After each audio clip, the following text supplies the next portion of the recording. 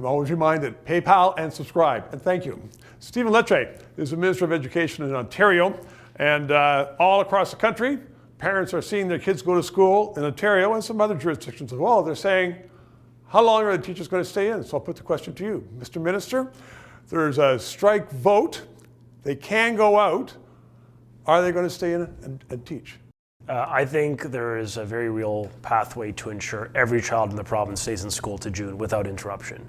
I think it's fair to say, Stephen, it's been an extraordinary time in human history. Yes. Yeah, no, I mean, teachers have been through a lot. You know, we've all been through a lot with but the pandemic, kids, and it's tough. And so, but there were hints of some militancy. Yeah, there are strikes, certainly by one strike vote that is conceived by EDFO. But my point is, you know, intermittently since then and now, we've been able to demonstrate to the people of Ontario we can get deals to keep kids in school. We announced a historic agreement, a tentative agreement that lays out a framework to avert strikes. So we've now established precedent in the province with one of the largest unions representing 80,000 educators. The public high school's teacher has accepted the premise that we'll continue negotiating. In the absence of agreeing on certain terms, it goes to interest arbitration. That works for the public high school teacher, it works for the nurse, it works for the transit worker, it works for the doctor, it works for the police officer, but apparently not the public elementary teacher. And I think there's a bit of a disconnect there.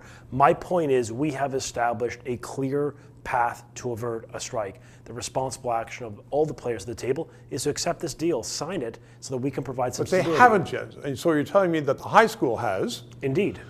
Elementary has not? No. Are they holding out? Is it for more money? Is it for what? More control? Well, I mean, they'll make the claim that they think that there's a better path for them through negotiations. I'd say that sounds to me like a former lawyer, like money, a better path. Sometimes it's fair to say that often compensation is the defining issue in the education space. It was for the last 4.5 years of my time. But I will say, these are fair discussions to have. We will have different opinions on the matter. That's okay. But have them at the table. Expend your energies negotiating a deal versus walking out and trying to whip up the membership when I think actually everyday educators want to teach. They don't want to strike. And so we've now given them a path to do that, and it just takes the senior leadership of the union to put the interest of kids first and sign the deal.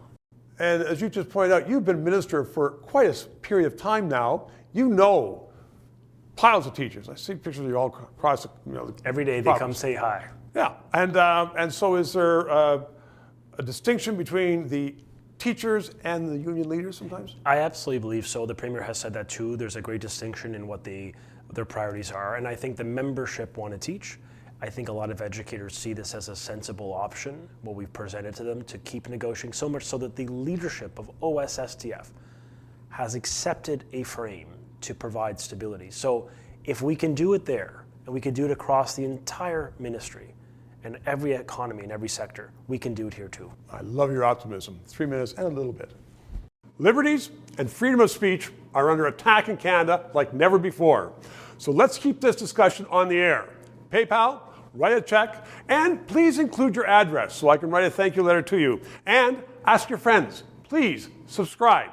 It's important to keep this on the air. And thank you.